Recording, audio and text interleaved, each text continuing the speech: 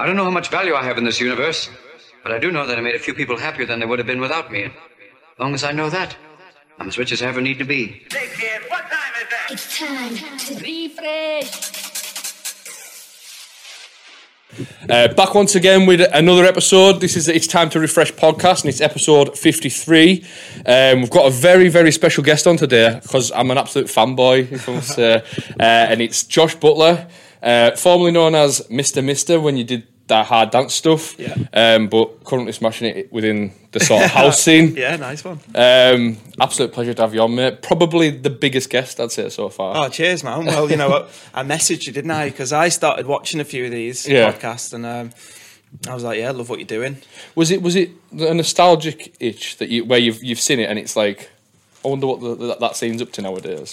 Part of it was that. Part of it was the first episode I saw was with Dave Gray, General Bounce. So he was a mate of mine from back in the day. So I was intrigued to see what he was doing. Yeah, absolute legend. We had Dave on a couple of weeks Big ago. up Dave Gray. Yeah, thanks, Dave. You put me on to people. He's actually just messaged me yesterday saying, I've got so-and-so sorted for you, because I tried to reach out to somebody and I couldn't get anything back from them. And he's like, I've sorted you out. Happy days. Nice one, Dave. Yeah. That's two great guests. But yeah, how you doing, mate? All right. Good, man. Yeah, it's been a busy week. I can't believe it's Friday already, to be honest. I've got a deadline for Kerry Chandler's label. Right. That's due in Monday. Right. They wanted it today, but I can extend it to Monday.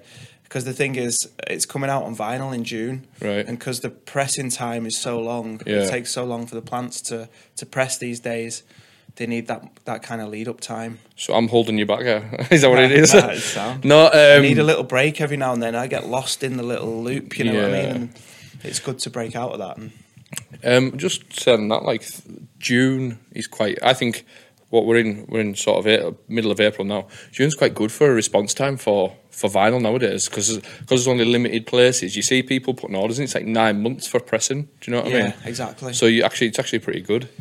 So as I start off every episode, what did you have for tea last night? Oh, what did I have for tea last night? I had a boss tea last night. Sausage, eggs and chips. Nice, nice. Yeah, how'd you have your eggs? Fried? It was fried. Yeah. No worries. Class. I just say that's a little icebreaker, do you know what I mean? Because, I don't know, I just love food as well, so it's one of them. Proper English tea last night. Yeah. Obviously, we'll get into your story and stuff like that, but you just came back from New Zealand. Well, you actually went on holiday, but what's the food like over there in comparison to here? In New Zealand, it's very similar, to be honest. Fish and chips and like pies. Traditional stuff, like they have traditional Maori food, Yeah. which is called a hungi, and that's like the Maori food is like tribal food, So they dig a hole in the ground, they put fish in like palm leaves, and then they bury it and have a fire on top, so it all cooks underneath. Yeah, but I mean, modern New Zealand food is very British. similar to it. Yeah. Right, okay, that's somewhere I've never been, to be honest with you. But yeah, that's interesting. So what I'm going to do is, for those who don't know, obviously there might be people watching this who just know you as Josh Butler, the house producer, who you've sort of made a name for yourself within that scene, actually a massive name for yourself. But before that, like way back when, you were doing the hard dance, bounce music and stuff like that. So I just want to ask you, who's Josh? Like, where did it all start for Josh? Started in Warrington.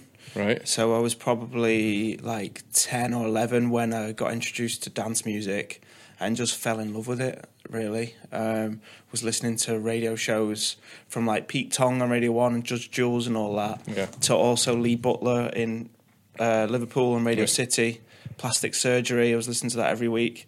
And obviously he was pushing all like Scouse House and Donk and stuff. So... I got fascinated, especially by like the donk sound itself. I was like, because when I got into production, I couldn't figure out how to make that sound, and for years, man, I was like, fucking hell, how's he doing that? Do you not think though, when you discover how to do it, it's like the simplest sound it is. to make in a like a synth. But just generally fascinated by music and technology and mixing them together, and then.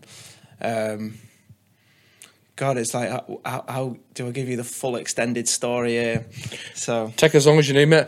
One question I want to ask: when you grew up in school, What was the big sound? Was it the donk sound? Because Warrington was very. No, it wasn't. Not in my group of mates anyway. A lot of my mates, we were all skaters. Yeah, right. Okay. So like my mates were listening to Blink 182 and nice. Limp Bizkit and stuff. And I love all that, but for me, like the dance side of it really like grabbed a hold of me. Right. So you were the only one in that group sort of thing that was into. I that was one. for a long time. Yeah, I mean later on they started all coming out, and when we were old enough to party, everybody got into it. But you understand it then, don't you? yeah. So what was I saying? So it was probably like between 10 and 12, just like getting into it and playing around with EJ and Music 2000 on PlayStation and stuff. Yeah. Making a few tracks on there, and then we moved to New Zealand as a family, and that gave me a lot of time to sit down and like really hone my craft with making music. And I got a copy of Reason and Cubase, and at the beginning, obviously didn't really know anyone over there. It took me a while to build a good group of mates. So I just make tunes for ages. What sort of years were this? And what would have been 13 when we moved over there. So I was in New Zealand from 13 to 17. Yeah. And in that time, I was learning to produce, and I was still very tuned into the UK scene. Yeah. Because New Zealand music scene's all drum and bass and dubstep and hip hop. So like finding bounce records over there was not happening. Yeah. So was social media a thing at this point then? Were you on socials? No, MySpace was just taking off. Yeah. But there was no proper social media. That term wasn't being thrown around. So how were you sort of discovering new bounce music then? Listening to it online, still listening to like Lee Butler.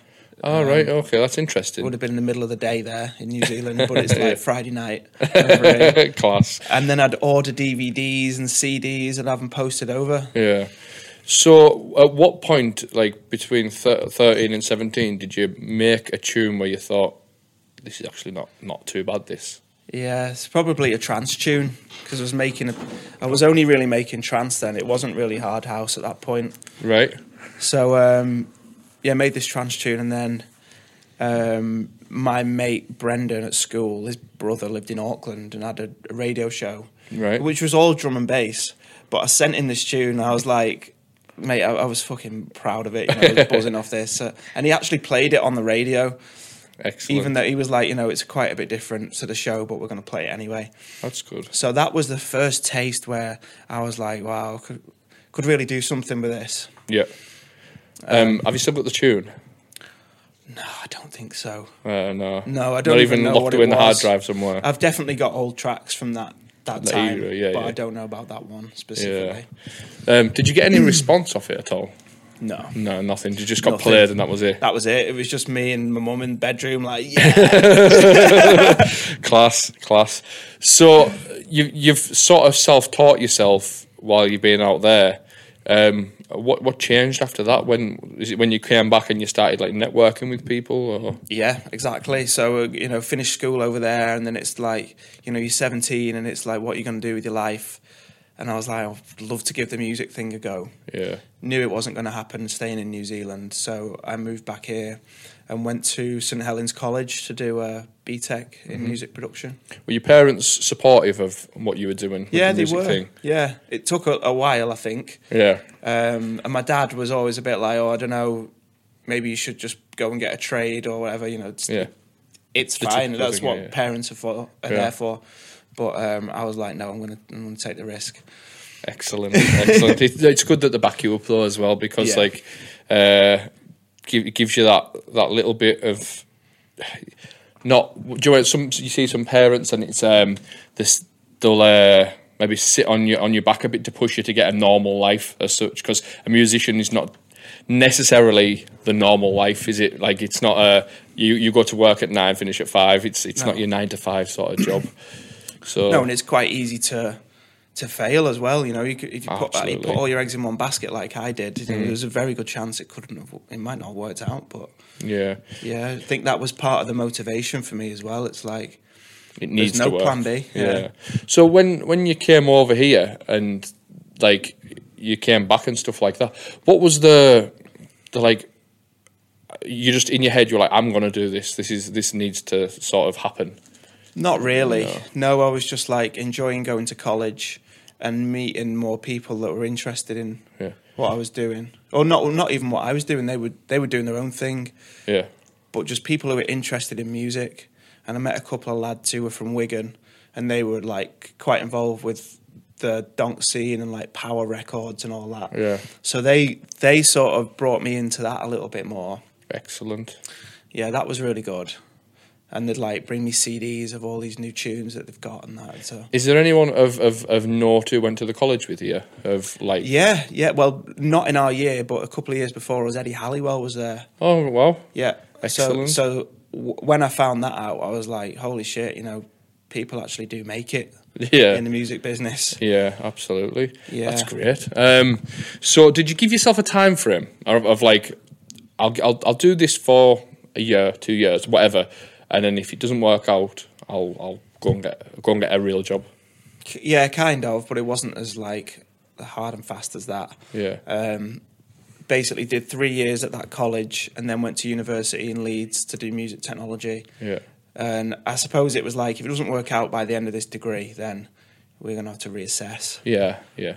See, like, I find that quite inspiring, do you know what I mean? Like, because I never had the big balls to be able to just go, I'm going to try and do this and do what I can. Because you see a lot of people who follow what they want to do in life and they'll work, I don't know, say like a subway job, like part-time, just to sort of make ends meet and stuff like that with following their dream. And I just think it takes a lot of determination to do that type of thing. Do you know where I'm coming from? Well, I was working those type of part-time jobs as well. Yeah. I was studying and I was working at Argos and I went through loads of the part-time jobs.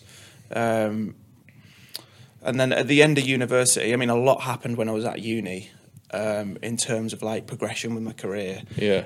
But at the end of that, I started working part-time at this wedding catering company in Leeds. Yeah. So that was like every weekend, maybe 2-3 days, Friday, Saturday, Sunday sometimes. Mm-hmm. It was long shifts, but it was good money. Yeah. So I could afford to just work a few days at the weekend and then produce music all through the week. That's fantastic. That's fantastic. That was the bridge, really. Yeah, excellent. So where does the bounce come into it then, or the hard dance scene? At what point was it the Wiganers who give you these CDs that? Well, like I said, I was already shipping CDs over from like Liverpool and that to New Zealand, so I was obsessed with the music, but didn't know anybody in the scene really.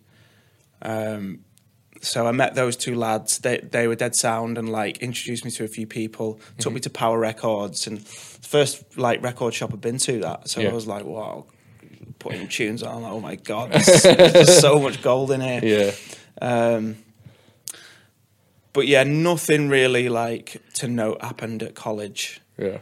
I learnt a lot, made some great connections, but nothing like career-wise really happened until I got to Leeds. Right. So who was your first connection, sort of say, to the scene? So like, obviously, this before you get your first record signed or before your first gig, what came first? For getting a record signed was the first thing. Right, and how did that connection happen? I think a lot of it was on MSN. Right. Yeah, so thinking back now, Matt Dawson, I don't know if you know of Name him. rings a bell. Hard dance producer, isn't he? Yeah, or DJ. He had Encore Records back in the day, and he signed my first record. Yeah, right. So what was that? Oh, in fact, I come across this the other day. I think it was called Back to the Island or something. Yeah, it's on like trance. It's still out. It's still out there, isn't it? Yeah, I think it's still on Beatport. Yeah. So this must have been, if I've looked at these dates right and I memorise it right, is it 2011, 2012? Yeah, that sounds about right. Boom. See, I do my research and stuff, mate. You know what I mean? So yeah, he would have been my first like proper connection or someone who gave me a break. Yeah. And there was also a guy called Freddie, who I've never met in person, which even to is this quite day. weird to this day. Yeah. He was a lad from Manchester, but we would talk all the time on MSN, and he'd always listen to my tunes. He didn't really produce himself, but he was mad into like hard house. Yeah. And he was really interested in what I was doing. And then he introduced me to Matt Dawson, and then a few other people, and then like started getting introduced to like Andy Whitby and a few other people like that from that scene. Right. So, were you getting any support on these tracks that you were doing? Were you seeing them played out anywhere? No, not that I know of. I was still probably wasn't even going out at this point. Yeah. And there was no social media like there is today, so you didn't see videos and that. Yeah. So I don't know. Maybe they got played out. I've no idea. Yeah. So the way I'm picking it up as now, I've always seen somewhere like Leeds as a hub of so much culture and music. Like a lot of my friends from school went there, and they went, and a lot of them got into like hip hop. A lot of them got into D&B, and then obviously you've seen the hard house nights that are there. There's literally a bassline was huge in Leeds as well. That was another thing. It's like a big, massive, like boiling pot of music. So is this where it really started? Like, this is this person, and yeah, absolutely. And you were getting your sort of taste buds filled. Yeah. So like, well, it went from being on MSN chatting to these people who I'd never met. Yeah. And then I started going to Tidy Weekenders, right. and I actually got to put like faces to names then. Right. So like, what was your first one? First Tidy Weekend, I think it was 12. 12? Yeah, wow. It was a little bit late, Yeah. I think it was towards the end of the Tidy Weekenders, really, but loved it, man. Did you? Yeah, what a time. Been to quite a few since then. So was that the first sort of big stage that you've seen? Because they really do the decor and everything on the main arena. Was that the sort of... That could be me. Was that the sort of? Yeah, I suppose one? It was. Yeah. Yeah. Interesting. So there, also like Global Gathering, yep. Creamfields, all that was going out to these parties a lot. And then I moved to Leeds and started to get involved with their scene and met like Sam and Dino, Tidy DJs, Cheeky Boys. Yeah. And then was going out to Stinky's all the time. Yeah.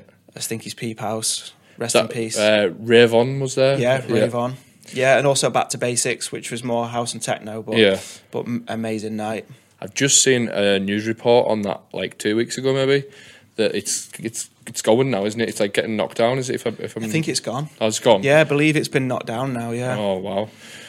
Somewhere I've wanted to go to, but never had the chance to go. It's a messy little place. But yes, like when I was getting into the sort of hard dance stuff, I've been in the bounce stuff for years. But when I sort of dipped my toe in that sort of thing, that rave on and stuff like that was popping off in there at the time, and I thought, I'll have to check that out at some point. Yeah, and they did boat parties and stuff as well. So. Excellent. Yeah, that was really good, and that was when I was like making a lot of hard house at the time and collaborating with a lot of people.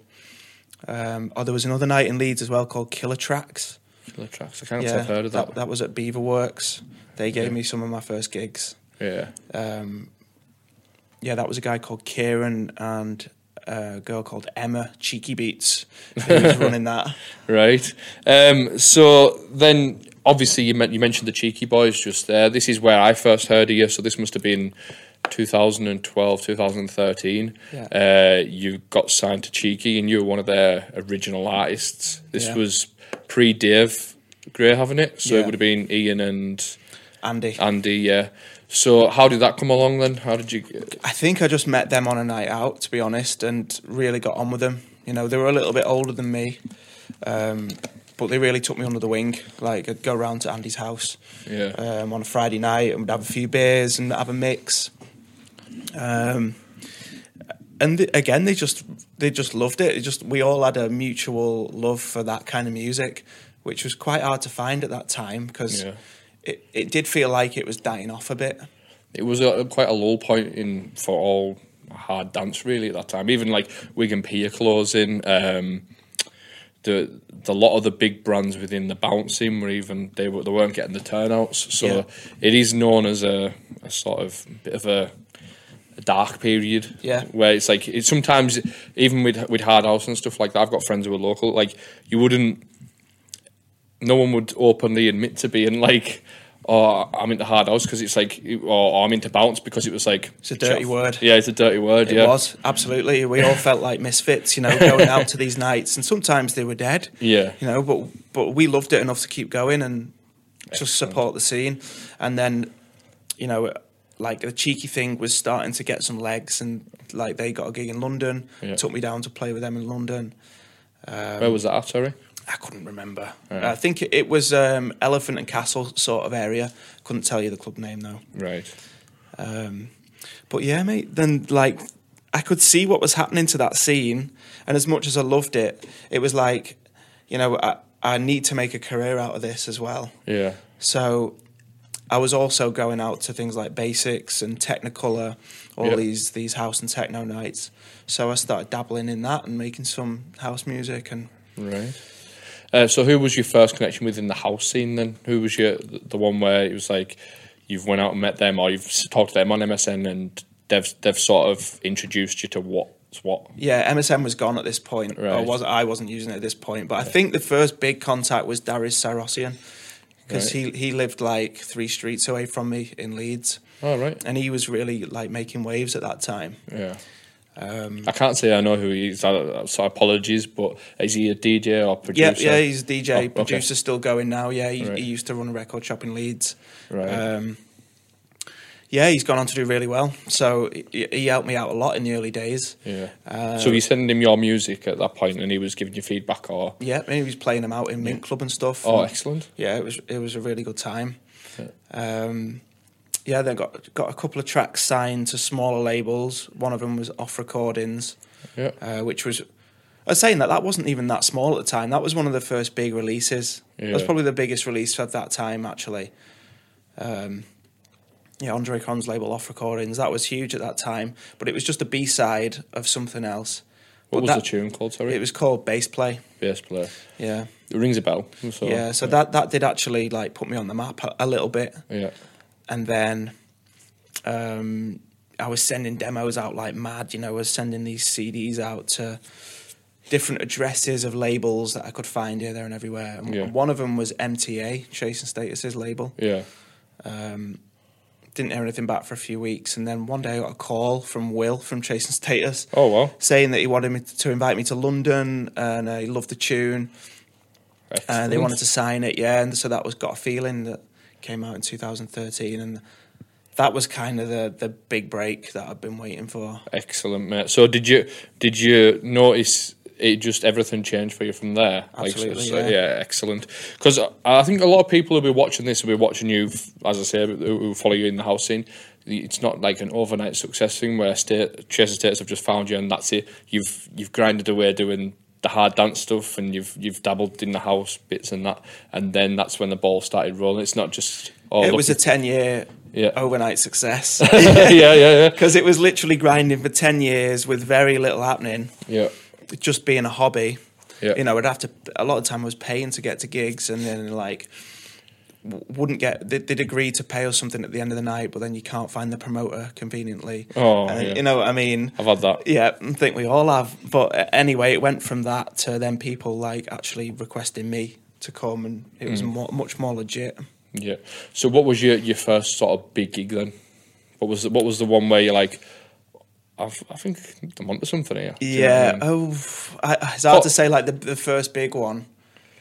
But I remember I played for Mixmag in London, right? And that was a moment where I was like, "Oh shit, I've done something now." Yeah, you've made waves one within for the history really. books. Yeah, yeah. So go from like sort of 2013 to like 2014 and stuff like that. Are you just hitting the studio all the time, making new music for the gigs, and is that the cycle at that point? Yeah, kind of. But I actually went the other way. So like, Got a Feeling took off and had a life of its own. Yeah. And I didn't really want that kind of commercial success, to be honest, because we got offers from Sony and like all these crazy offers. I was going on Radio 1 doing interviews. But I was like, hang on a minute. I was like, I don't really want to be a pop star. Yeah. So like, let's just pump the brakes a minute. And I started writing really underground records again. Yeah. And I for a while, I was trying to figure out how to get donks into house music. You can hear it in your tunes even now. Yeah. I've obviously looked through your back catalogue, and according to Spotify, your biggest tune is your remix of Carl Cox, I Want You Forever. Yeah. And even on that one, when it kicks in the dogs there, I was like, yeah. You have to squeeze it in somewhere. But so yeah, after Got a Feeling, I went right back underground and did something called No Frills, No Frills Dub, How did people respond to that? If you don't mind me asking. So you've obviously got a feeling. It's got you a bit of notoriety, but then you as you say, pulling back and going to the underground. How were people responding to that? Really well. Oh, were they? Yeah, really well. That's yeah, I mean, interesting. so it was on Kerry Chandler's label. He was like, pioneer of deep house. Very, very well respected guy in the house music scene. So for me to be associated with him was massive. It gave me a lot of credibility. Where it could have gone from like overnight success with Got a Feeling, and then fizzled out. Yeah. But I think bringing it back to like more credible underground music was definitely the right move. Excellent, mate. I love it. I really love that. Like, it just shows you're quite a humble guy as well. Do you know what I mean? Like, if you don't mind me saying that. No, I appreciate that. Yeah. But it goes to show that, like, just because your tune's blown up, you don't need to become a wanker. do you know where I'm coming from? Yeah. As blunt as that is. Do you know I what didn't I mean? enjoy having like, that sounds contradictory now because I'm doing one now, but like interviews all the time. Yeah. Like I remember Red Bull wanted to interview me after a set at a festival, and I was shitting my pants, mate. I was like, I didn't end up putting it out because I looked so nervous on camera. I was like, no, can't do this. I love that on the tick box. He didn't do the Red Bull interview, but he did the It's Time Do to this. Riffresh one. No, I'm only joking, mate. I'm only joking. But you know what I'm saying? I'm not that type of guy to be Yeah. like out in the public eye or whatever. So I think I was into club music, so it was like go right back underground. I want to be in a dark room playing beats on a fat sound system. That's what it was always about. I love that. So big moment for you. Really, you caught the deep house boom as well. That sort of time, because it was great timing, really. Yeah, because it was massive commercially, but it also put a lot of eyes on the underground sort of deep house scene. I remember like you going to any sort of club anywhere in the country, and deep was the cool thing. It's, do you know what I mean? Like it was the in thing of that time. So you've definitely just timed everything perfectly. Yeah, well, and actually now, like you could argue underground isn't even a thing at all anymore. Yeah, Things like El Row, they play that kind of music, or Solid Grooves. Yeah. They play all that kind of music, but it's a massive industry now. They play huge festivals. Everyone knows all the DJs' faces, so it's kind of evolved into what I wanted to avoid anyway. Yeah. It's just like with social media, it's unavoidable. Yeah, I think this is just my personal view, but I remember when I used to buy the CD packs or the compilation CD, say like whether it be like a bounce one where it be like a recorded night live, or whether it be a cream CD where it's just a compilation. You were like, oh, this is mixed by, say, Judge Jules, and I would like hunt to see just what that person looks like, so I can put name to face. Yeah. So I'm buying mixed mag, right? That's so and so, that's so and so. But when you get the underground CD packs, it's like, who's this person? Who's this person? And it's like, when you meet them in person, it's like, oh, you're the person I've listened to for all this time. Yeah, exactly. Whereas now you go on social media, right? You can send him a message. Yeah. Well, Josh Butler coming. Oh, that's who that is, right? Okay, I'll keep an eye out for him when he's on at the club. Yeah. Do you know what I mean? Yeah. I mean, that has pros and cons, doesn't it? Yeah. It's been amazing for my career as well, having social media. Yeah. But yeah, mate. And so that was a big sort of turning point for you there, do you think? Yeah. Yeah, and then for the next few years, like I just did try and keep it really underground, and I was working with people like Sidney Charles and Sante and Joris Vaughan, who I'm still working with now. And these are all like tech house producers. Do you find that the way it for them few years there was just opportunity after opportunity, because you've set this path. People know what you're about. People know the Josh Butler sound and what he's about. So then they will come to you. Whereas before, when you're like messaging, handing demos out, nobody knows who you are necessarily. But now they know your sound.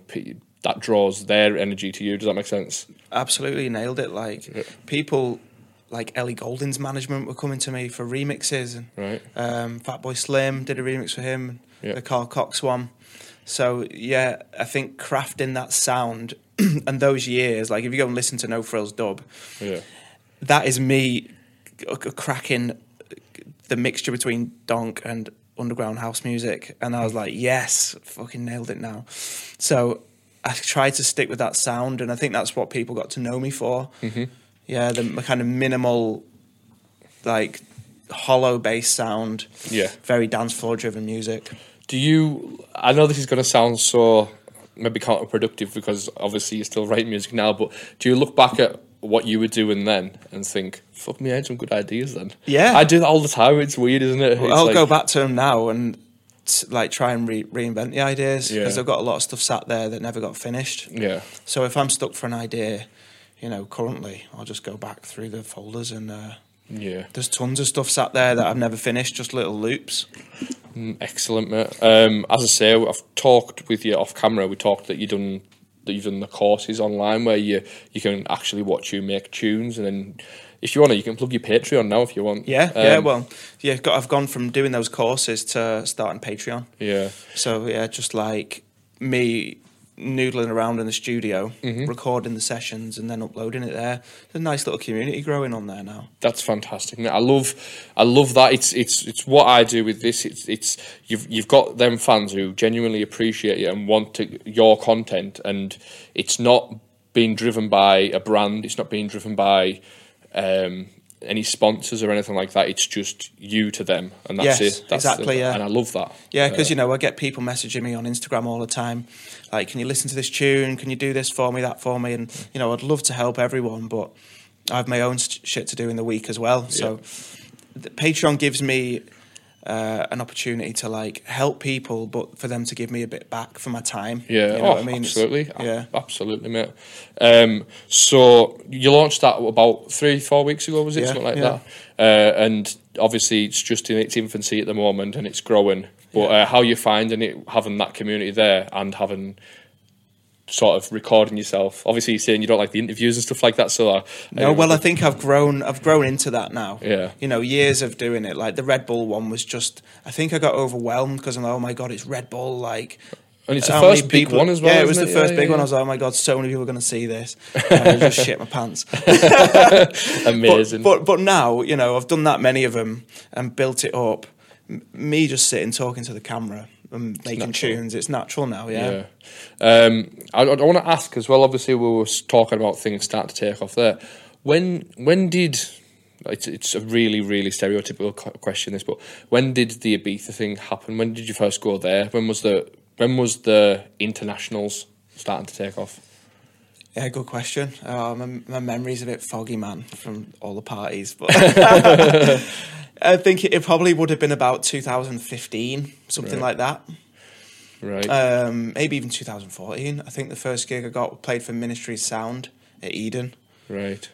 Excellent, mate. Yeah, and then it just grew from there. I started going back every year, and eventually got residencies. I had a residency at Sankey's for a few years for tribal sessions.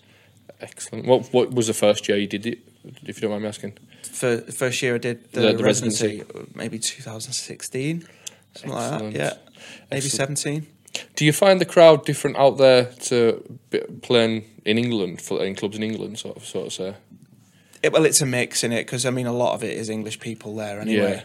But you do get a lot of Italians and a lot of Spanish, and they love it. Yeah, they party, especially South Americans as well. They party differently. Yeah, I've found that when you play abroad, and even if it's British people who's there, British people's mindset changes. They're more open-minded. You can play more club-driven stuff. Yeah. Whereas when you're here, sometimes you've got to keep it on the cusp of something they'll know, but like drifting in and out. Whereas they're there on, say it was Ibiza, for instance. They're there on the island. They've paid that entry into that club. You're playing underground bangers. Absolutely. Yeah, they're all more open-minded there, definitely. Yeah. And again, same in South America. You can play whatever you want. You can play the most obscure records. And how did you end up going out that way then? Was that just through the growth of going out to, say, like Ibiza and being in the UK and stuff like that? Because you are a busy person when it comes to regards to travel. You seem to be a bit... I think my sound just translates really well to that part of the world. South America's always been really big for house, and especially like progressive. People like Sasha and Digweed. They do really, really well in South America with that sound. So yeah, that translated really well, and just started getting. It just grows. It just snowballs. You know, you do one weekend a year in South America, then more people hear you, and then more promoters hear about you, and then started going to North America, and like that's really going off now for house and techno in North America. It's really grown on them as well, hasn't it? Yeah. They've developed their own branch of it as well. It's almost as if house music was made there, came to England, and then went back there, but they've just like re-evolved it again. You're right. You're absolutely right. Yeah, because they had the EDM bubble thing, didn't they? And the EDM was huge over there, and then that burst, and they started digging a bit deeper. Yeah. So there's now a crossover. You know, people like Fisher and Chris Lake, they sit right in the middle of that EDM and underground. I see because obviously I've got this mindset of you can never know too much. I think I can produce a track to a certain level, but I'm always looking for like, oh, how does Josh make tunes? Or how does this person make tunes? So then I'm always looking online, and you see like producers, do you know, I'll say this, I'm thinking now, my mind's gone blank. Zen World, do you know? I don't. He does online tutorials online, right. And he's I want to sound so wrong if I'm wrong. I think he's a Hispanic guy, but he lives in America. Okay. And he's producing stuff, and he's clearly in that underground American scene, but he's got everything that he's producing. He's pulling it from, say, Europe, or like it's all over, and you can see how they're incorporating our British sound, or say European sound, and making it into their own. Do you know what I mean? But it's funny, isn't it? Because I look back to the original American sound of house music from the late 80s, early 90s, and that's where I get my influences from, with people like Marshall Jefferson and Todd Terry and that. It's all one big circle, though, isn't it? It is, of course it is, yeah. What it is. Have you had any of your house heroes reach out to you and be like, I like this, or you've seen them support it? Yeah, well, such? You know, one better than that, really. I actually did a collaboration series when I launched my label. I have a label called Origins Records. Yeah. So to launch that, you know, it was all about celebrating the roots of house music and the pioneers. So I did a collaboration series with some of these like OGs. Yeah, I've seen it. Yeah. Yeah. So Marshall, turns out Marshall Jefferson lives in Manchester. Yeah. So I went and met Marshall. Went for Pizza Express with him, which was quite surreal. The most like amazing upmarket thing ever. Yeah. 2-for-1 Wednesdays with Marshall. And then so I did a tune with him, and then one with Todd Terry and Kerry, who I'd already worked with at that point. How do you find it when you were working with these people? By the way, I didn't know you did do that. I just wanted to get onto that the label subject. How did you find it when you were working with these people that it's going to sound odd, but you weren't replicating their sound, but you were taking a lot of inspiration from them. Yeah. And now it's come full circle. You're sitting in the studio with them, writing with them. Yeah. So how was, obviously I know it's surreal, but is it? Well, I think because I was tuned in to the younger generation. You know, Marshall's must be in his 60s now. Yeah. So at the time, like a lot of the kids that were going out and partying and raving, they didn't know anything about the roots of it, really. Marshall didn't know. It's only the diehards who really do know, do they? Yeah, exactly. So like my idea for the label was to try and bridge that gap, that generational gap. Yeah. And it was a mutually beneficial thing, because they got some of my fans, and I got credibility from working with them. Yeah, absolutely. See, when you're sitting there and you're writing a tune, as you say, they are of the older generation now. Are they still as inspired when they're getting in the studio with you? Are they still as driven to get them grooves going as they were? Yeah, well, Marshall especially had a lot of good ideas around vocals. I remember he had these choir vocals that he'd been sat on for a while and didn't really know what to do with them. So I helped him produce a track around those vocals. Excellent. Yeah, it's called In Time, if anybody wants to check that out. Go and check it out. Go and support him. Every play counts on Spotify. So you were talking about Origins. How did that come about? What made you think, I need to do this? Because I was starting to get to know a lot of these people, and I really got on with that older generation of DJs. Yeah. Like, we had a lot of the same core values about it being very musical driven. Yeah. you know, and I think that was the calling really. Like I was bumping into Kerry and Todd 4 or 5 times a year, so I was like, right, you know, these are becoming my mates now. Yeah, like see them all the time on the road. So yeah, I wanted to help promote, like I said, the origins of the music. Yeah, just I don't know, really, it just felt like the right time. Excellent. I love that. I love that it went full circle for you as well. It's like it's sort of unimaginable because obviously with all anyone who's a really like diehard lover of electronic music, they'll have all seen all the documentaries and everything of like when they started and they like the way they did it, where they were just making tunes for radio, and it was a very DIY scene, and to be able to get in the studio with them and them see what it's became and how far it's travelled. Like that's another thing when it becomes to travel. When you've went over to America or, as you say, South America, is it not a weird feeling that when you're there, you come out and like these people know your music already, and it's maybe somewhere you've never been in the world?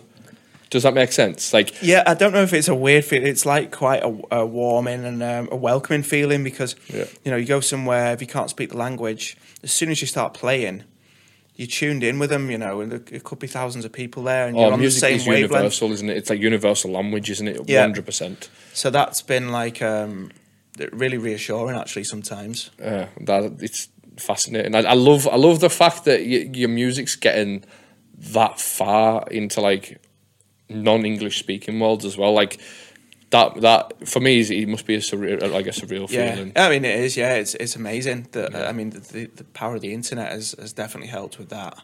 This is going to be a random question, but is there a track that's maybe sort of bigger in one, say South America, than there is in the UK? Like of my tracks. Yeah. So like, I actually don't know, man. You don't know? It's a tough question. Yeah, I just know that I can be a lot more versatile when I'm in places like South America, because you usually play for longer as well. Yeah. You know, it's not unknown for me to do 8 hours in South America sometimes. That's great. I love that. Or more. I love that. So you can really dig into your collection and play some wacky records, and they go off. When you play there, when just say you've done one of these longer sets, maybe not 8 hours, say like anywhere longer than an hour. Yeah. Do you find yourself at a starting point and going on a proper journey? Do you like speed up the BPMs or slow them down? Totally. I'm probably thinking an hour, and someone described it to me as like playing chess once. He's like, "You're not DJing, bro. You're playing chess," or something like that. Yeah, and I was like, "It's quite a good analogy, really." It's a psychological warfare, isn't it? Yeah. Like, the short term, I'm thinking 3-4 records ahead. Like this one's going to go into that one, which will lead into this one quite nicely. Yeah. But then in an hour or in 2 hours, where do we want to be musically, like genre wise? So it's how do we like transition to that as seamlessly as possible? Yeah.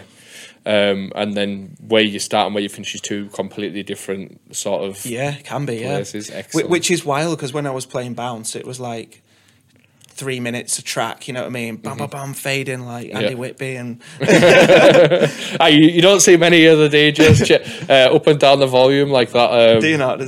Not in house music. Oh, though, not in house. No. It's a very gradual, groovy thing, isn't it? Yeah, it is. But whereas you see them in the hard house, especially the hard house scene, when they play the sort of NRG filthy hoovers, you see them and they're dropping it, and it's like, whoa, with all the fills in the tracks, you drop it out for a bar. I love all that as well, though. Hammering the effects as well. It's just it's two different worlds, really, when you think about it. But I think age has probably played a part in me like slowing down the tempo as well, and being more patient with DJ sets and stuff. You know, I couldn't have stayed at 150 BPM and like chopping all the time. I couldn't be doing that 10-15 years later. You'd have arthritis by now. Do you know what I mean? Yeah, right. Yeah. So we'll sort of move on from that sort of section and move up to sort of like, we'll go like 2018, 2019, 2020, just before COVID. Yeah. You really started to like blow up. Like, I think, don't mind me saying, this is when the social media game came in, and you could see that you were growing as an artist massively. You could see, you'd post a picture here, there, and everywhere of where you were and what you were up to. I was travelling a lot at that time. Yeah. So how was that for you then?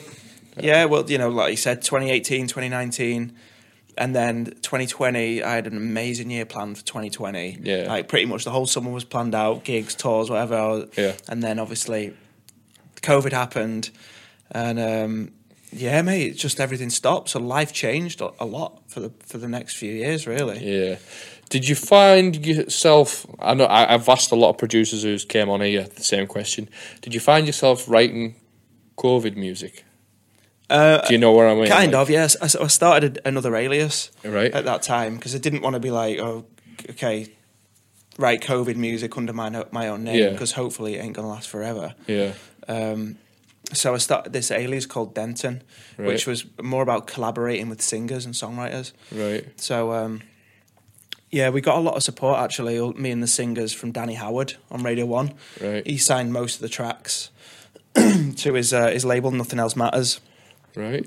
So that was more like song-based, radio-friendly, more commercial dance music. Excellent. I always ask that because a lot of people's sound changed during it because they were making tunes for people in the bedrooms. It wasn't for people in the clubs because there was no clubs open. Yeah, exactly. And I was doing that, but I didn't want to do it under my own name, so I started this other thing. So, what was the Josh Butler alias? What was happening during COVID? Were you? I don't think there was a lot happening, to be honest. Right. Okay. I did a few weeks, maybe a month of like writing tunes for Josh Butler. Yeah. And then I just ran out of ideas and momentum because all my inspiration was coming from gigs. Yeah. So like I'd come back from a weekend of amazing gigs and I'd be fired up to make more tracks. Because you've seen what's working on the dance floor and yeah. Just in tune with that vibe. Mm-hmm. And then obviously like a few weeks of not going out and not socialising. I was living on my own at the time as well. So it was like just started climbing the walls, really. It was wild. I was like, the last thing I want to do is make dance music. Yeah. It's a good idea to have that little spin-off, though. I think that's quite... it helped me a lot, actually. Just, like, having online sessions with these singers. Yeah. And getting out of that dance floor headspace and going into something more radio-friendly. And, yeah, it worked. We got some good plays on Radio 1 from Danny. Yeah, that's excellent, mate. That's excellent. So, as clubs and everything start to open back up after COVID, did you feel like you had to build that momentum back up that you'd been working on prior? Yeah, I think so. Yeah, I mean, a lot changed. Like as I said before, there's a lot of TikTok DJs now. Yeah. And I sort of fell out of love with it. It took me a while to get hungry for it again, I think, but. Yeah, definitely more motivated now than I have been in the past 3 years. I've found, obviously, you've got schedules and stuff like that with releases and stuff, but I found it was only maybe the second half of 2022 where you started hearing club music again. Yeah. Because there was obviously a backlog of stuff that people had produced in lockdown and it's been brought out. And then, as you say, it'd be like TikTok tunes where it's like short attention span tunes and stuff like that. Exactly. And then now the club music thing's starting to come back in, for the last 6 months, 8 months. Do you think that like the revolution of bounce and this new wave of donk and that? Yeah. Do you reckon that's a backlash from all the chilled stuff from COVID? Now that we're like tempos are high and the energy's high again in music, people want something more banging. I don't. I'll be honest with you. No, I don't.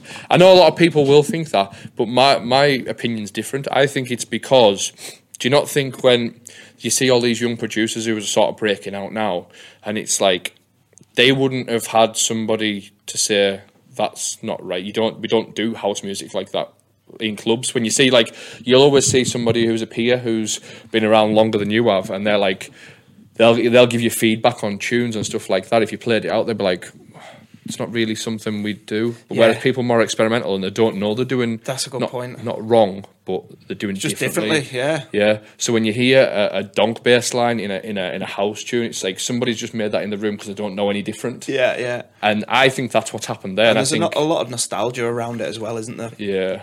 It does get its little booms every couple of years. There's like a little spike of like people just having a little reliving the youth a little bit, maybe. Yeah, there's a lot of that, isn't there? Yeah, but that's what I think's happened. I think that you've seen these artists come along now who've putting donks in the tunes and the speeding it up as well. It's like 140 now, like massively, yeah. And I think it's because they've sat in their room and thought, this sounds good. Rather than someone say to them, I think you should do it like this. Yeah. And it's like, 1, 2, 5 is what we do.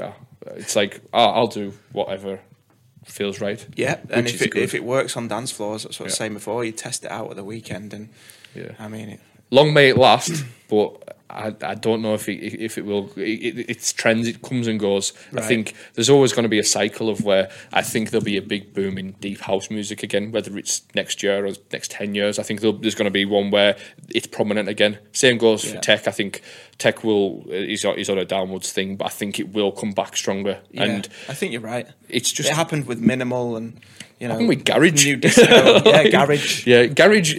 I remember when I first started out DJing, it's up north. I think garage was a very you don't want to be associated with that. Right. And then you see all these cool kids who's on it now, and it's like, oh, okay, right. Then that'll die down, and then the next Different interpretations of that sound as well, innit? It's, like that minimal garage is really trendy now. Yeah, and as I say, the 1 minute it'll be cool, but next minute it won't be. But just stick to what you like, and it'll work. And hopefully, these guys who are doing bits at the minute with the 140 sort of pumping sound, hopefully they stick at that as well. Yeah, and that becomes their scene. Definitely. Yeah, it's like. So, do you know the history of like tech house and stuff like that, like where it originates and stuff? Yeah, like Terry Francis. And, and the Fabric guys. Yeah, so it's like was it Croydon in London, I think, or that area. So South London. London. Fabric was a massive part of it. Yeah, so if you listen to the records they were putting out, it doesn't sound like what tech house is today. It's very musically, and it's quite rolling, isn't it? Yeah, percussive, and quite tribally. Yeah, and then you listen to what it's evolved to today. I think that, in my opinion, I think it's just spikes of interest. Yeah, and people are jumping in on or hearing it for the first time, doing their interpretation of it, and that's what it becomes. And then as times went by, that's what it's evolved into. So who's to say that bounce won't evolve into a 140 scene with a clubheads inspired sound and stuff? Like, you might the 150 might disappear. I don't know. You just don't know, do you? I would love to see it anyway if all that came back and stayed. It's interesting, isn't it? Yeah, man. So before we move on to the questions and stuff, what are you up to at the minute? What's the plans going ahead? I know plans change and always, but what have you got confirmed that's coming up for you within the next months to the summer? Yeah, so a US tour, going to be over there for 2 weeks. Excellent, mate. Where are you going? So LA, right. San Diego, Montreal, Canada. Right. Doing the Grand Prix in Montreal, which is a wild one. That's a random one, definitely. Random, mate. We're playing that with Duke Dumont, so that'll be cool. What's the California scene like then? So, because you say you got to San Diego. Yeah, it's really good. Is it? Really, really good at the moment, yeah. Excellent. Yeah, they're right into it. And plus it's right on the border of Mexico, isn't it? So, the Mexico scene's really good, really strong as well. Yeah. So what else? I mean, a few other cities in America. I can't remember off the top of my head. But also got El Ro and Ibiza. That'll be a big one. Excellent. It always looks like banging there. Like, it's mad, always, isn't it? Yeah. All like actors on stilts and everybody's dressed up. There's confetti everywhere. Big production value. Yeah, massive. And it seems to be it's that the summer vibes and everything like that. That's the central hub. That everything around Ibiza during the summer, it's always one that stands out as well when you see it. Yeah, well, it works really well on social media as well, doesn't it? Because it looks so amazing. Yeah. It's very, Instagrammable. Yeah. As sad as that is, it's true, That's isn't it? part of the success of it, Of it, But El Ro's actually been going since the 80s, I believe. I think that family have been in the entertainment business forever, like generations of them being in entertainment. Yeah. It was started as a circus act. Right. And then they morphed that with dance music. And it works. It works. Yeah. Anything else coming up? Have you got any releases due out? Yeah, release on Defected in June. Excellent. That's always a good one. Yeah. Focusing a lot on Origins this year as well. Fantastic, mate. I like that. So we're doing, do you know ADE in October in Amsterdam? Yeah. So we're doing a showcase, Origins and Rejected, like a joint label party together. Excellent, mate. So, do you go out for ADE for the full thing? I will this year, I think. Yeah. Have you've been before then? Yeah. Most years. Didn't go last year, but yeah, been pretty much every other year. How do you find that then? Because obviously, hectic. a lot of people, because there's a lot of insider industry people there. I would say you're probably quite recognisable as well. Yeah. When you're out and about. Yeah, man. I mean, the whole industry's there, so you just walk down the streets and you see everyone. Do you know what I mean? You'll see DJs or people who work at labels and agents and managers.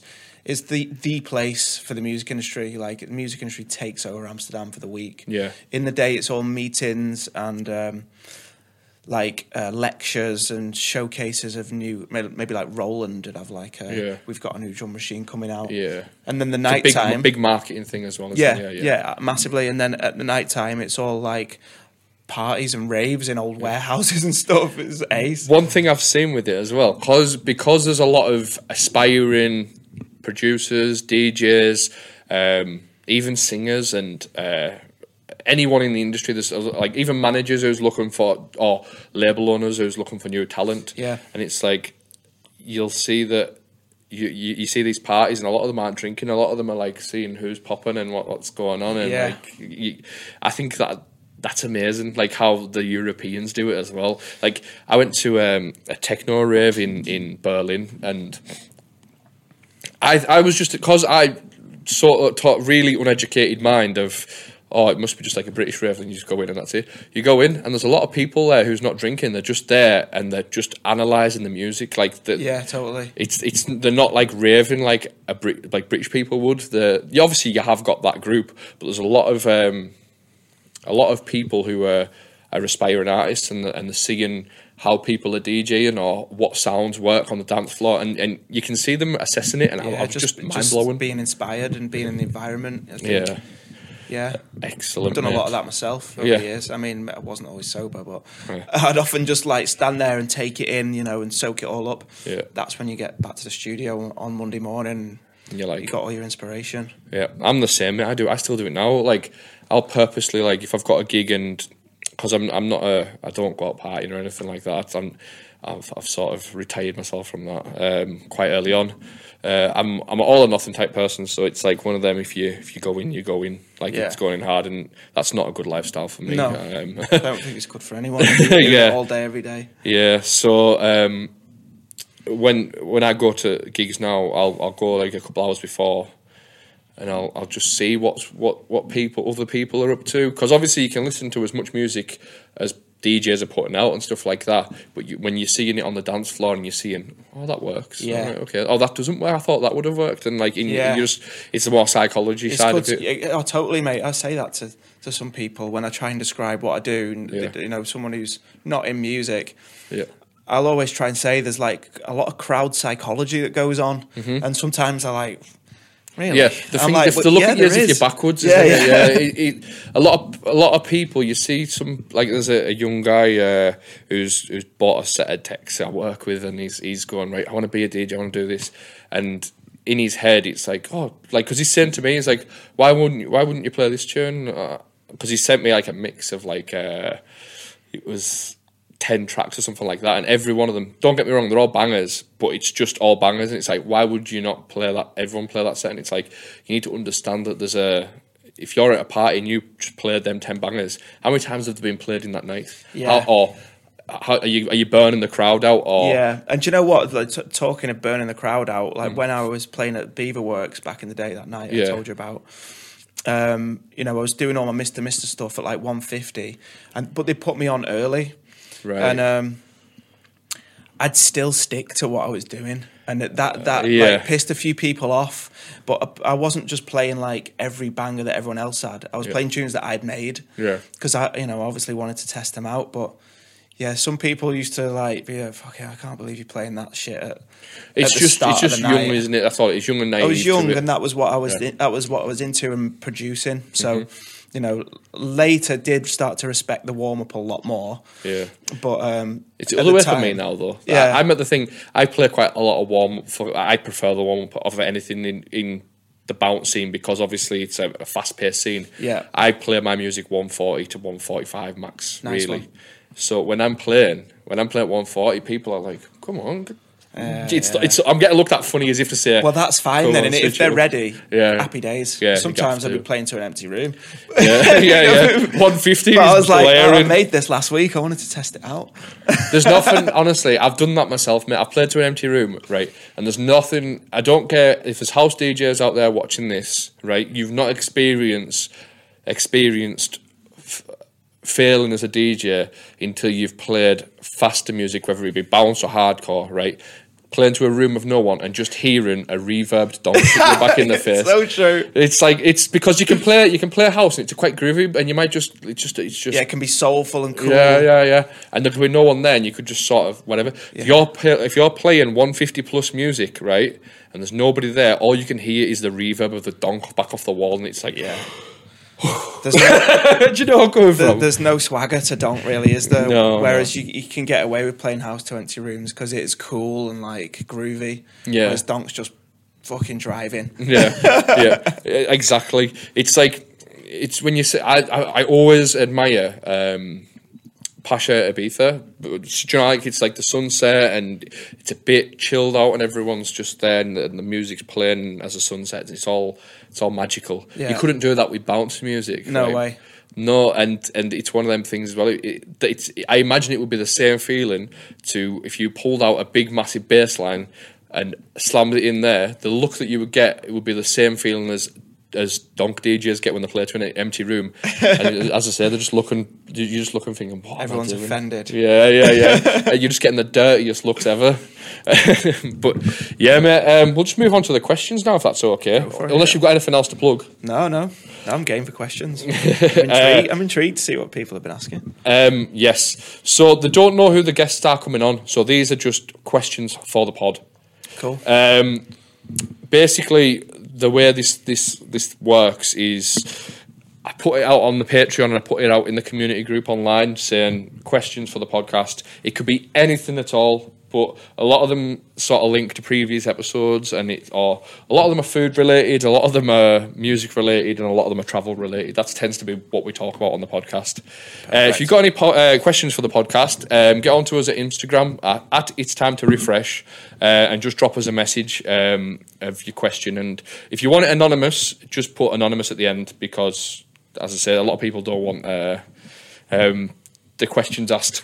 We've had some feedback ones where it's like people who're starting out and they want advice from, and it's like they don't necessarily want their name to be thrown in the mix. Oh, yeah. So that's essentially why. Or if you do want your name, or if you want a stupid name like some people write, then go for it. So first question. Oh yeah, Brad. That's what they've wrote. That's what they've said. Yeah, if you could give one piece of advice to yourself from 10 years ago regarding music, what would it be? And that's from Joe Reed. So what advice would you give to yourself in 2013 that you wish you knew that you know now? Always get a music lawyer to look at your contracts. Oh, so you've been stung. I mean, a lot of people have. Yeah. Most people have, Yeah. So anyone who's getting contracts and that, anyone who's starting to make some waves, yeah, just get someone who knows what they're talking about to look over what you're signing. Yeah, that's a very, very good point. I won't drop names, but I know some friends have recently got contracts, and they are now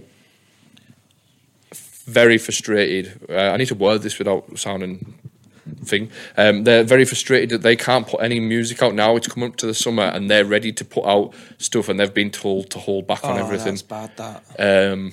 And they've got like an exclusive deal or something. yeah, so they don't want, because I think what's happened is they've signed a contract, and the label that's took them on wants to mould their image. They want to. Do you know where I'm coming from? Yeah, that's never a good place to be. Yeah, but I think it's because they've had a big tune, and then They want more. The label wants another one. Yeah, but you can't go and throw out tunes without their approval. Do you know what I mean? Yeah. Which it's if they knew they were getting into that, I don't know if they would have took the same situation. Yeah. So anyway, that's the best bit of advice I could give anyone. That's fantastic, mate.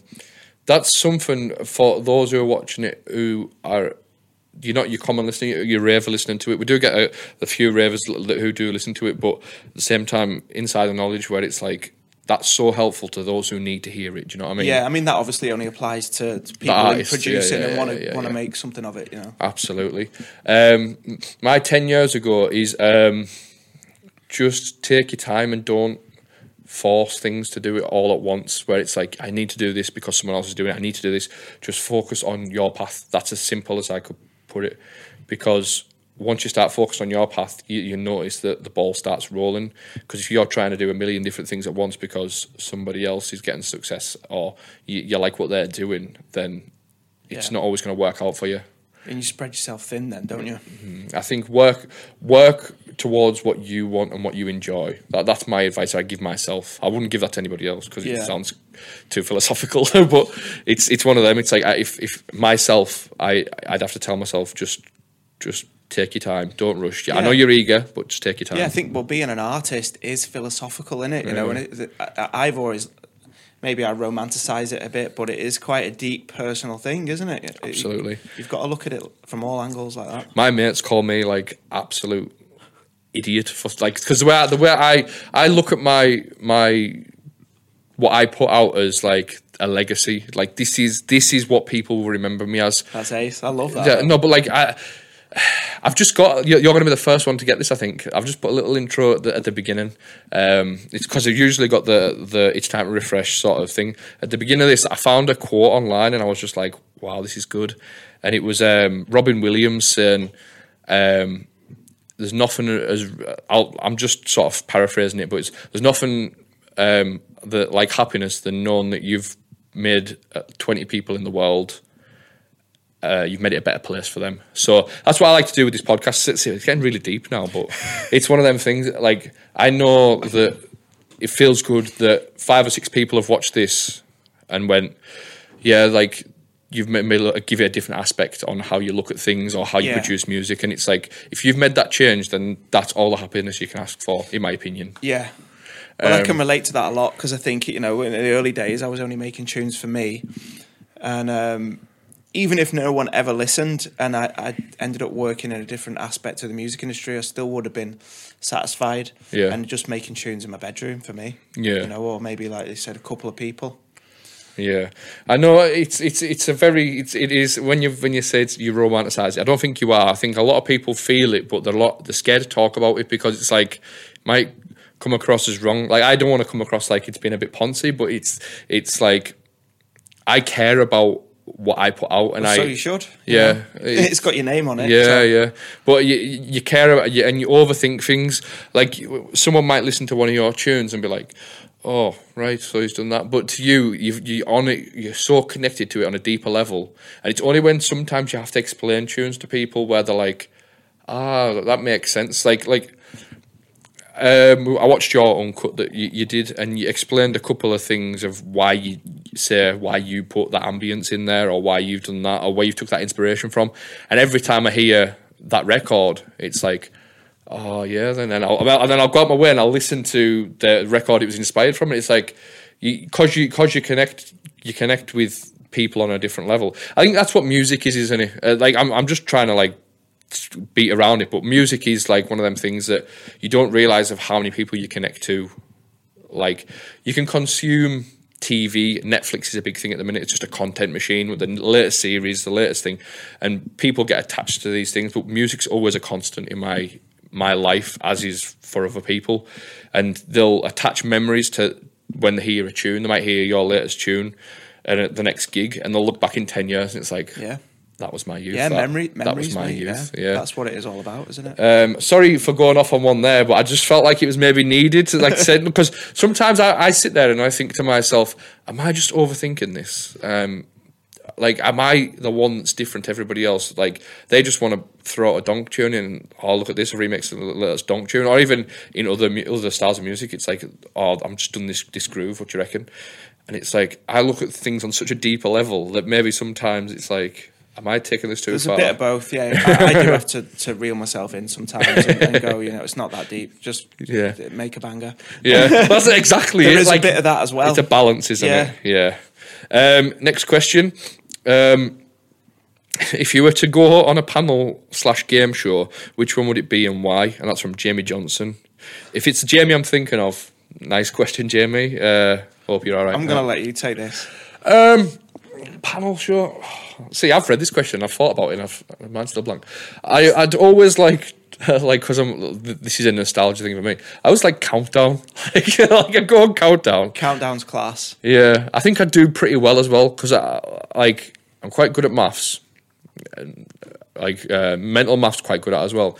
I maybe fail as on the.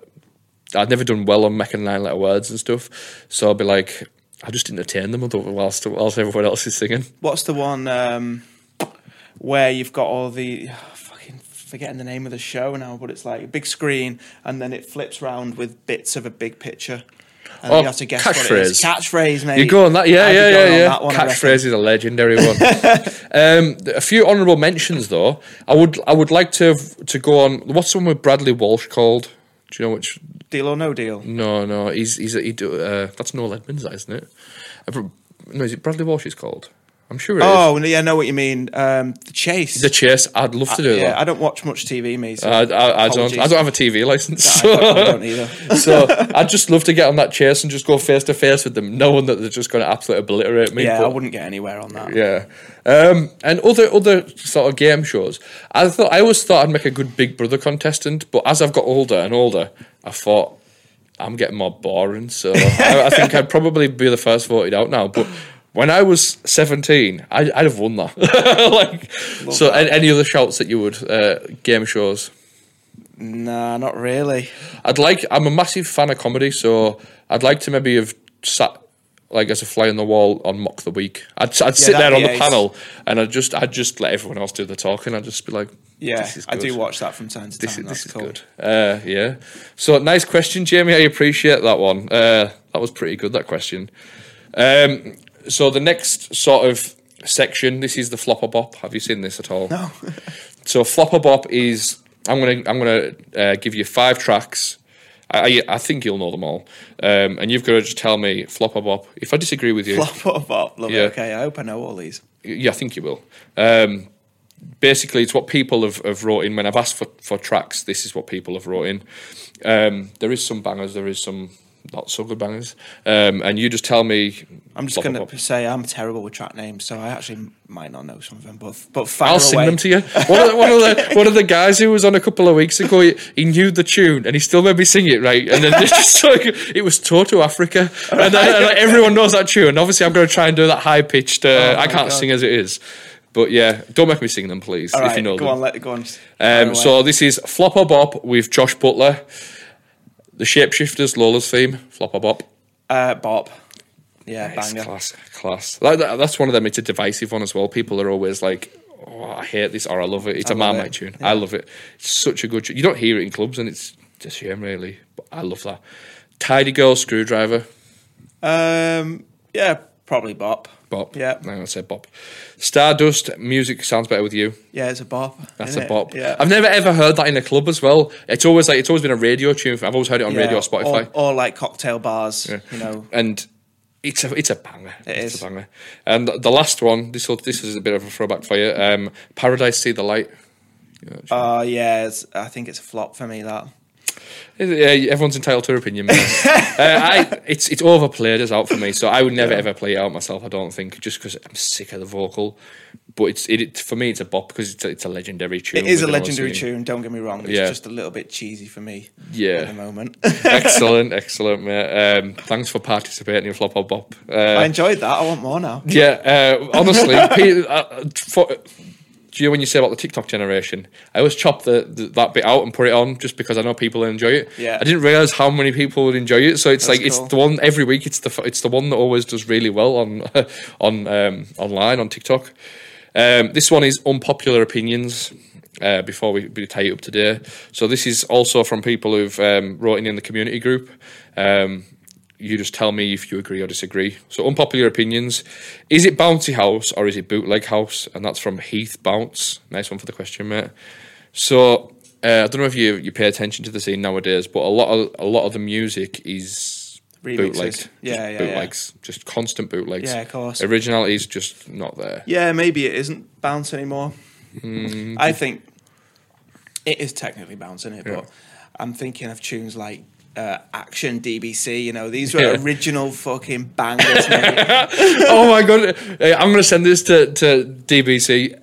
Josh Butler approves of. Mate, I love everything DBC has done. Big fan. He's a very good musician.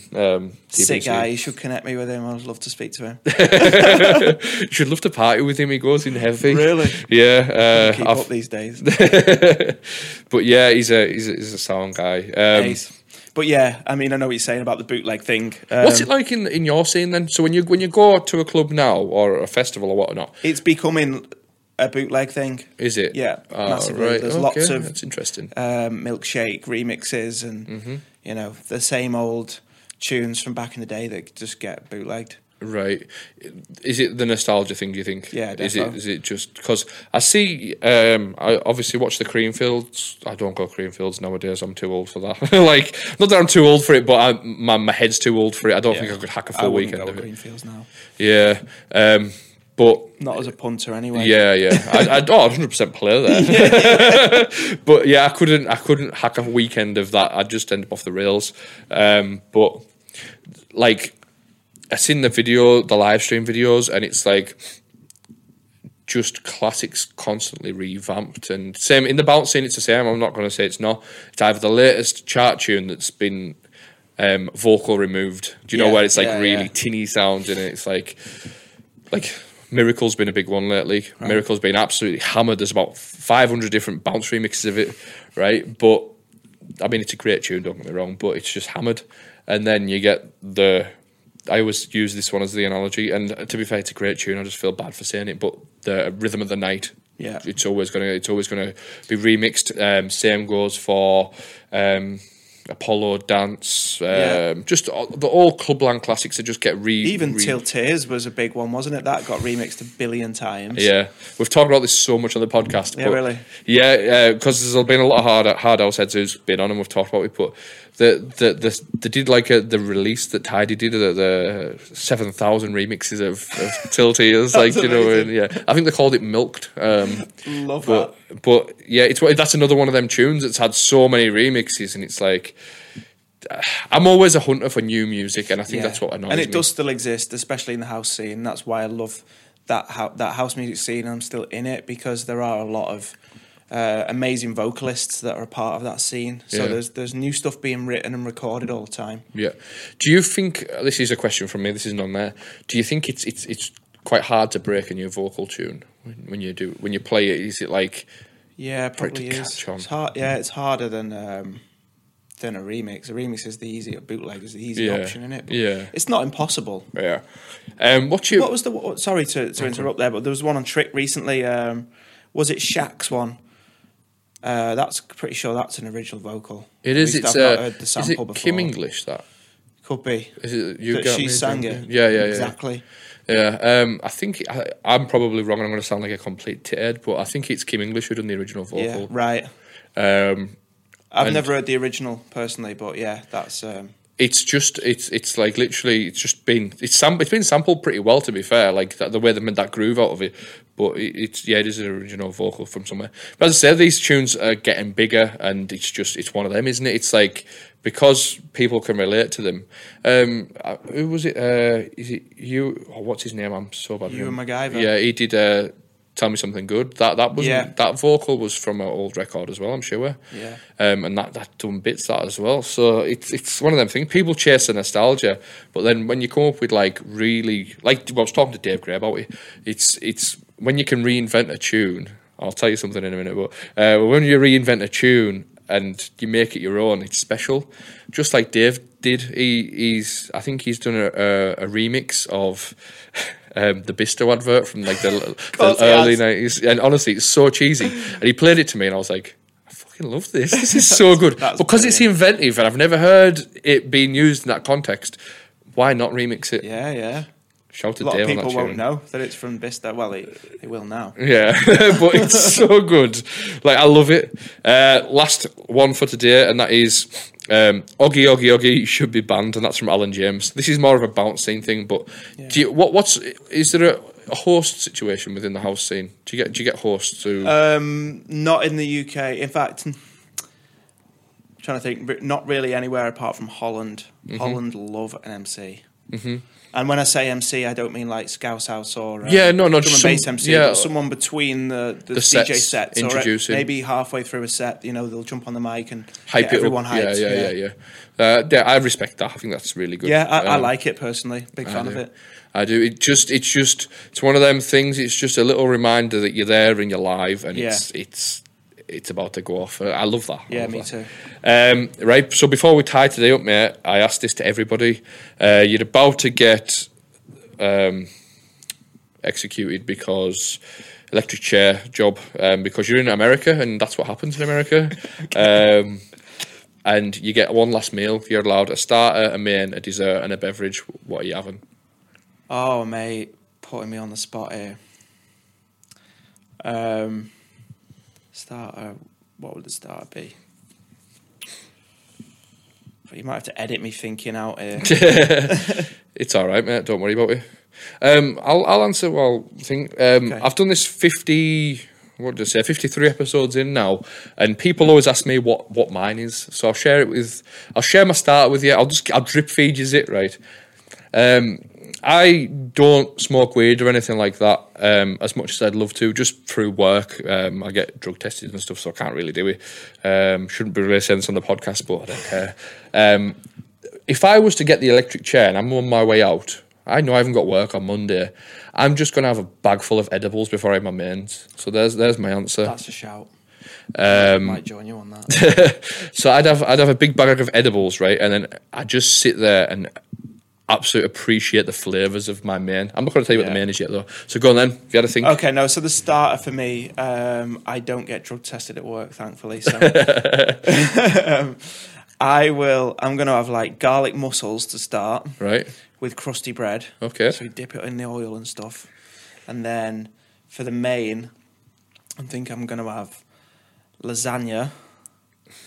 Big, healthy slice of lasagna. Yeah. And then you're on your way out. You don't need to watch your weight, mate. Yeah. Then dessert. Do you have a garlic bread with yours? Yeah, we were having a garlic bread, and probably a little side salad as well. Okay. Bit of rocket. Love a bit of rocket. I like it with the, what's the sweet oil? I like that one on my salad. I don't look like a salad eater, but I am a salad eater. Balsamic. Yeah, like a balsamic, yeah. And then dessert, maybe like a creme brulee or something. Creme brulee is a shout. Yeah. I'd have the munchies mega at this point, so I'd probably go creme brulee or tiramisu. Tiramisu, yeah. Winner. So when you have I'm really passionate about food, as you can tell, but when you have your lasagna, what style garlic bread do you have on the side? Do you have the one that's like a loaf? Cheesy, probably a flat cheesy garlic bread. A flat one, yeah. Yes. Good choice. And so what beverage are you going to wash that down with? Probably a pint. Of? Yeah. Peroni. Peroni, good shout. Don't really have a go-to beer. But like Moretti's a good one. Yeah. Joy Moretti. Yeah. Something like that. Nice. I just want to say thank you for coming on today, mate. It's been an absolute pleasure, and I've loved the podcast. Yeah, I've loved it. Yeah, I wanted to pick your head for so long because obviously you messaged me last year, and I was like, Josh is coming on. I'm telling you now because I've got so many questions. Yeah, no, we had to make it happen. Yeah, absolutely. I just want to say thank you for coming on, Pleasure, mate. Man. If you've enjoyed this, go and check Josh out. Where can people find you? All the usual social medias: Facebook, Instagram, Twitter. Spotify. That's it, mate. Excellent, mate. Yeah. Excellent. And then if you're out and about in America, go and see him. San Diego crew, you hear me? No, I just want to say thanks for coming on. If you've enjoyed the podcast, then share it with your mates because that's how this podcast grows. Not everyone in the world gets to see this. So if you see it and you think, my mate might like that, go and share it with them. Send it on WhatsApp. Share it on Facebook, share it on Instagram, whatever. We're just trying to grow this community. And if you really enjoy it and want to support the podcast, you can sign up at Patreon at patreon.com/It's Time to Riffresh. It's £3 a month, and that just helps toward production costs. And basically just upgrades all the equipment as well. As you can see, the production has got a lot better since we first started, and that's only due to the Patreon. I mean, I have put more money towards it as well, but you know, it's a growing thing. It's a growing thing.